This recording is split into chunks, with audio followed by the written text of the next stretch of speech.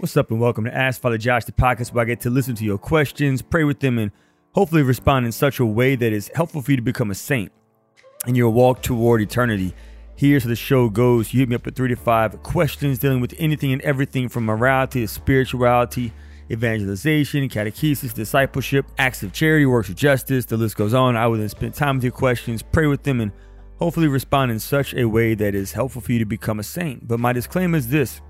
I'm not perfect. I'm not infallible. Therefore, every now and then the advice I share with you might not be good for you. If that's the case, please reject whatever it is that I say that does not help you to become a saint. However, if my advice is helpful but difficult, then I want to encourage you to lean into God so that He can give you the grace that you may need to fulfill the demands of discipleship over time.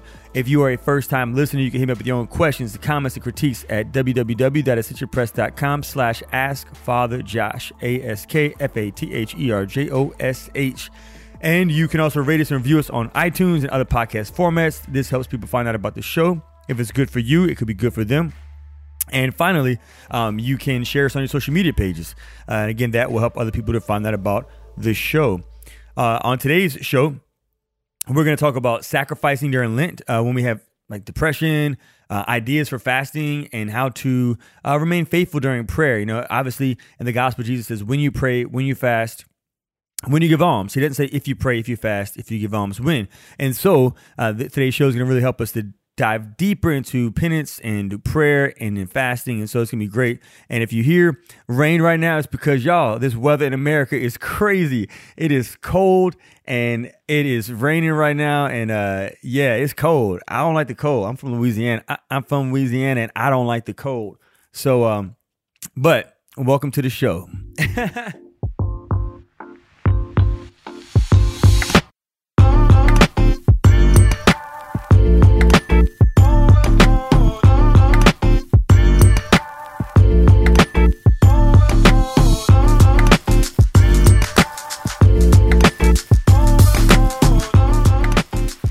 All right, before we get into today's show, a few glory stories. Number one, my book of Father Mike Schmitz is out now. I'm so excited about it. It is available. And so please go and get that at ascensionpress.com or amazon.com if you've not gotten it already. I've already heard a lot of positive feedback. And I was on Abiding Together recently. And so I've been getting messages from different people who were blessed by our time together, my time with Heather and Michelle and Sister Miriam. And so super grateful for our conversation and for God already bearing a lot of supernatural fruit through our dialogue with each other. A number of people have emailed me and messaged me telling me that they're going to confession for the first time in a very long time. So I'm just so grateful that our conversation is bearing supernatural fruit. Another glory story is today I got to go bring communion to the homebound. And as simple as that is, just as a priest, it's not every day I could do that, right? Because there's so many things that I'm doing as a priest. And it was such a gift to be with this beautiful elderly couple. And at one point, the husband said to the wife, he said, "You're not my best friend." And I was like, uh-oh, the shade is real. And he said, "Jesus is." He said, "But you're number 2. And my heart leaped to see this couple who both love the Lord. The wife said she wakes up at 2:00 every day and prays the rosary and watches mass. And it was so beautiful to be with them and their family. And so what a huge gift from the Lord. And finally, my other book, Black Catholics on the Road to Sainthood, is also out as well. You can get that on amazon.com also. And so definitely go cop that. We've got a lot of positive feedback and support from a lot of people. The Superior of the Josephites just came out with an endorsement for that, and quite a few bishops as well have said that book is very helpful for them. And so we're just so happy to help promote the cause of these saints, the future saints, Sister Thea Bowman, Mother Amarita Lille, Mother Mary Lange, Father Augustus Tolton, Pierre Toussaint, and Julia Greeley. We need to get their names out there and their stories out there so more people can experience the gift that they are to the church. And so super excited about that. So there's so many good things happening in Lent. Oh, and real cool news. I just got an email from Ascension saying that we have received our highest viewings as of January. So we have over 4 million downloads. And so praise God for that. So thank y'all for tuning in. It's a huge honor to know that so many of y'all are choosing to walk with us in your path toward becoming saints. Now, before we get into the show, I have feedback. This comes in from Jenna. Is that how you say it? It's Jenne. Jen. Lay back. Gin and prayers. Oh, with my mind on the Lord and the Lord's on my mind. So Jene says, hey, Father, thank you so much for your wisdom, your joy, and your humor. I love that poem, that prayer you read in the podcast a few weeks ago, We Need Saints. Would you be able to share it or let me know where I can find it? I would love to share it with my Bible study, praying for you. God bless. Yes, so I will put that on my Facebook page. It's from my friend Sarah Denny. She was in seminary with us at Notre Dame, and it was for her class with Dr. Tom Neal.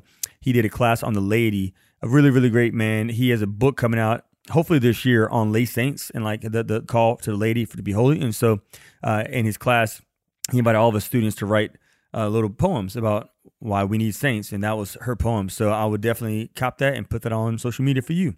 All right, now let's get into today's show.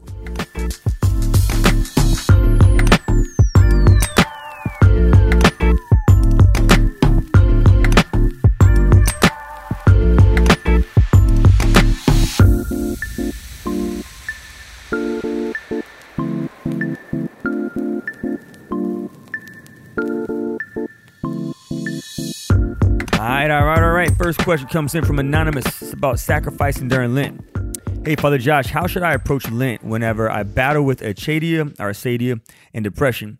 It has recently been brought to my attention that I struggle to love myself, and that's impacting my ability to love my neighbor. I'm trying my best to love God above all things and to be more forgiving of my own failings, but I'm afraid the mournful tone of Lent is going to be a heavy time. I'm a recent convert and just entered the church last year at Pentecost. I praise God. Welcome home. Welcome home. Welcome home. Welcome home. So I'm still trying to find my feet and understand when to put myself to the side and when to care for myself. Thanks for all you do, Anonymous. Yes, that's a really great question. So part of that question, I think, is one that I need to acknowledge that I'm limited in how I can respond to this question. I do think that, everybody could benefit from counseling. So I've had a counselor. A lot of my priest friends, religious friends, and lay people not only have spiritual directors, but I've also had counselors. And so first and foremost, if you're not already seeing a counselor, I would encourage you with depression to see a counselor. Spiritual direction is not the answer for depression. And so there are members of the body of Christ. In Sirach 38, we read about these members who have the gift to accompany us whenever we have different things we're going through. And so we want to reverence those doctors. We want to reverence those doctors and those pharmacists and those other people that can help us when it comes to depression. So that's depression. As far as acedia goes, I think that we need to make a clear distinction to acknowledge that though acedia is related to depression, and it's not the same thing as depression. The word actually means lack of care. That's like what it literally means, lack of care. And it has a distinct spiritual and moral character to it. And so some symptoms of acedia or acedia, depending on how you say it, include boredom with the spiritual life, restlessness with the spiritual life, sadness about the spiritual life. And whenever we battle with acedia, we struggle with prayer. More so than normal. Prayer will always be a battle. That's what the Catechism of the Catholic Church teaches. Prayer is always going to be a battle. This is how I fight my battles. What was that song by Jordan Sparks? Came out in 2009. Why does love always feel like a battlefield? A battlefield, hey, a battlefield. Why does love? You better go and get your armor. Get your armor. Get your armor. All right, so anyways, so prayer's always going to be a battle. Always. Always and forever. Come on, Luther. Something, ooh, ooh, ooh. Yeah, so with the acedia, though, the battle is super intense, and we have no desire at all to pray. Desire to pray. No. So we experience a disgust for things of God, and instead of focusing on where God has us in this season of our life, specifically in the path we're on, the spiritual path, we are constantly daydreaming about other ways, other things that just aren't for us, that aren't in reality. And so that's I think what a good way to describe acedia. Now, when I was on Sister Miriam's podcast, Abiding Together with Heather and Michelle, I talked about what precedes our fall. So what precedes acedia is also important, because if we become familiar with the triggers, then we could better avoid the temptations from the enemy. Acedia is a vice. It's not of the Lord. And so we might do well to understand like things that typically can precede it and ways that we can fight against those things. Number one, whenever we're really disappointed in needs that are not being met. So blessed are the poor in spirit. Beatitudes, Matthew chapter 5. The poor in spirit are happy because they don't grasp at anything or anyone. Like they trust that God is sufficient. They know that God is enough. Not God and this ministry, not God and this relationship, not God and good grades, not God and acknowledgement, just God. So the goal is to like lean in deeper to the word of God so we can grow in intimacy with God, so we can understand and recognize that Jesus Christ really does fulfill and everything else is lagniappe. And so if things don't go my way, I'm not going to be disappointed because I have Jesus. As long as I have Jesus, I have everything. Everything. I have all that I need. I might have lost a friendship or a relationship. I might have lost a job. I may have lost a ministry, but I have God, and God is sufficient. Another thing that can precede acedia is exhaustion. Because we have not reverenced our limitations as human beings, we are limited members of the body of Christ.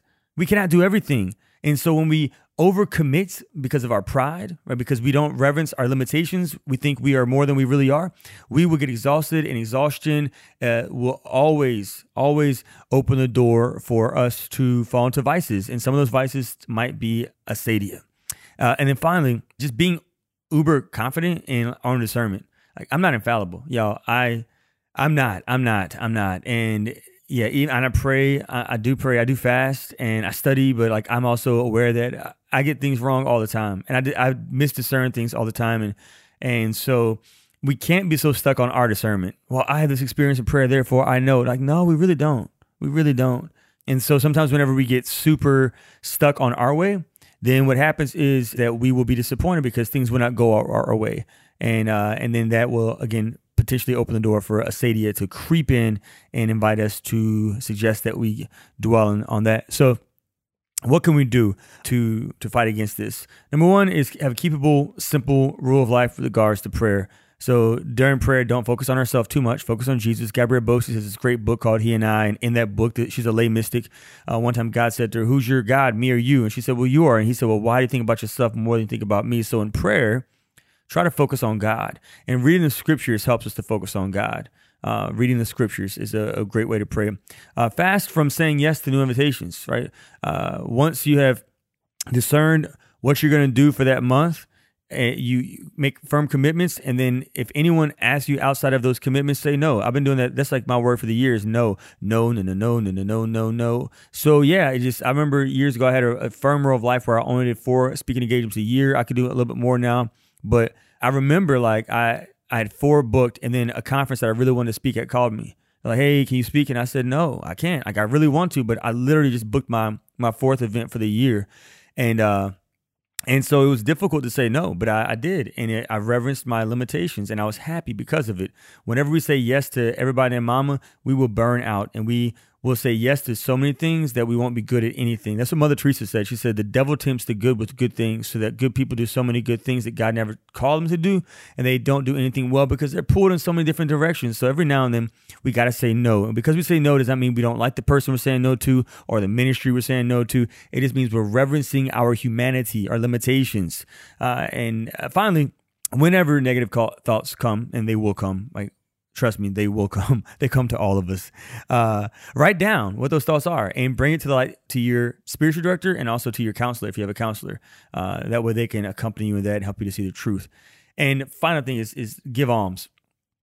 I find that there's a joy and a peace. Actually, Isaiah says this, and in the Old Testament, he says, if you want your wounds to be quickly healed, share your food with the hungry, clothe the naked, provide shelter for your family. So go out and serve other people. So when we are in service of the people, that also can help us to experience the peace of the Lord in the midst of the depression that we might be going through, in the midst of the desolation we might be experiencing in the spiritual life.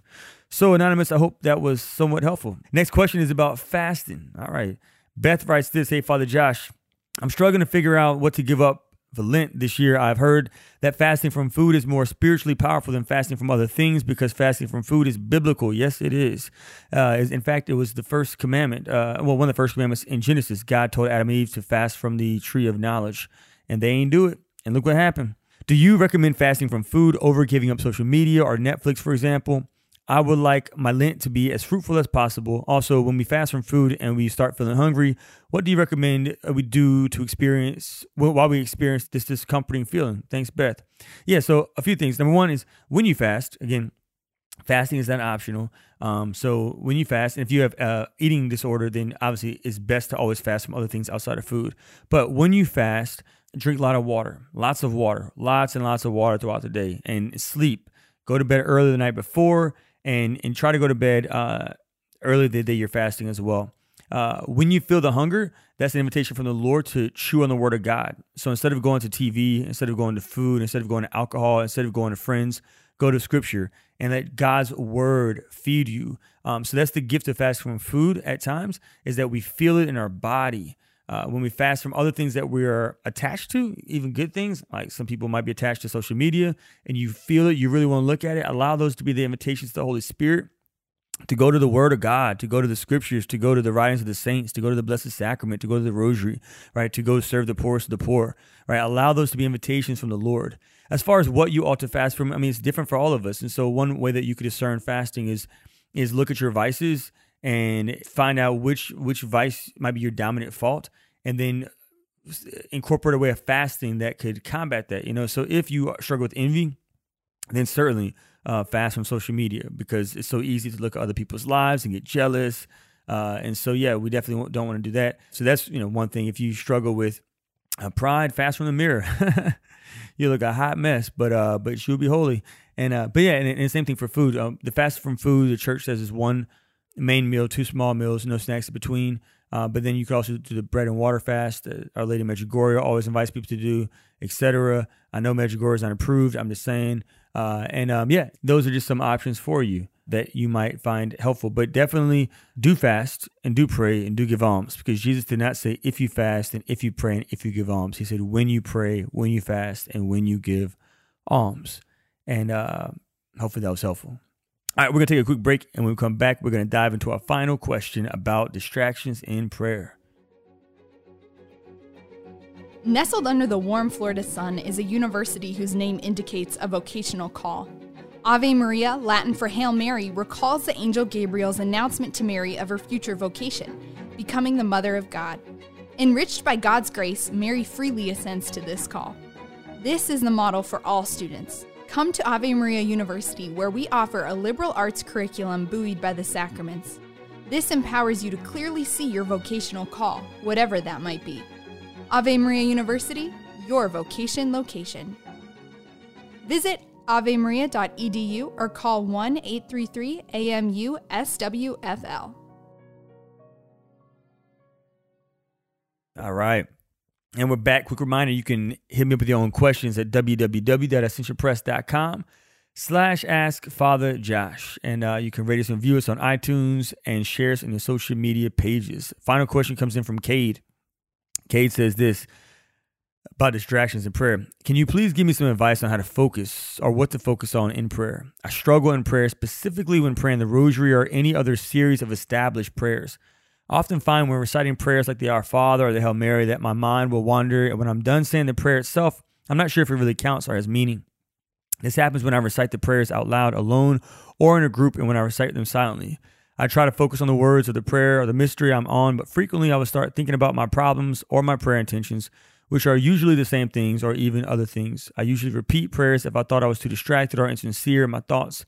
I believe my heart is in the right place with my intentions, and praying is important to me, but I don't feel comfortable just saying the words while my mind is everywhere. Any suggestions you have are very welcome. Yeah, okay, that's a great question. I struggle with distractions too, as did so many saints before us. So for what helps me, being that I definitely have distractions at all times, you can ask anybody who I work with or do ministry with. I am as ADD as they get. Well, what helps me is, as you say, praying out loud is one thing, but if that doesn't help for you, then write your prayers down. So like write the Hail Mary down on paper and then go to the scripture and reflect on the scripture.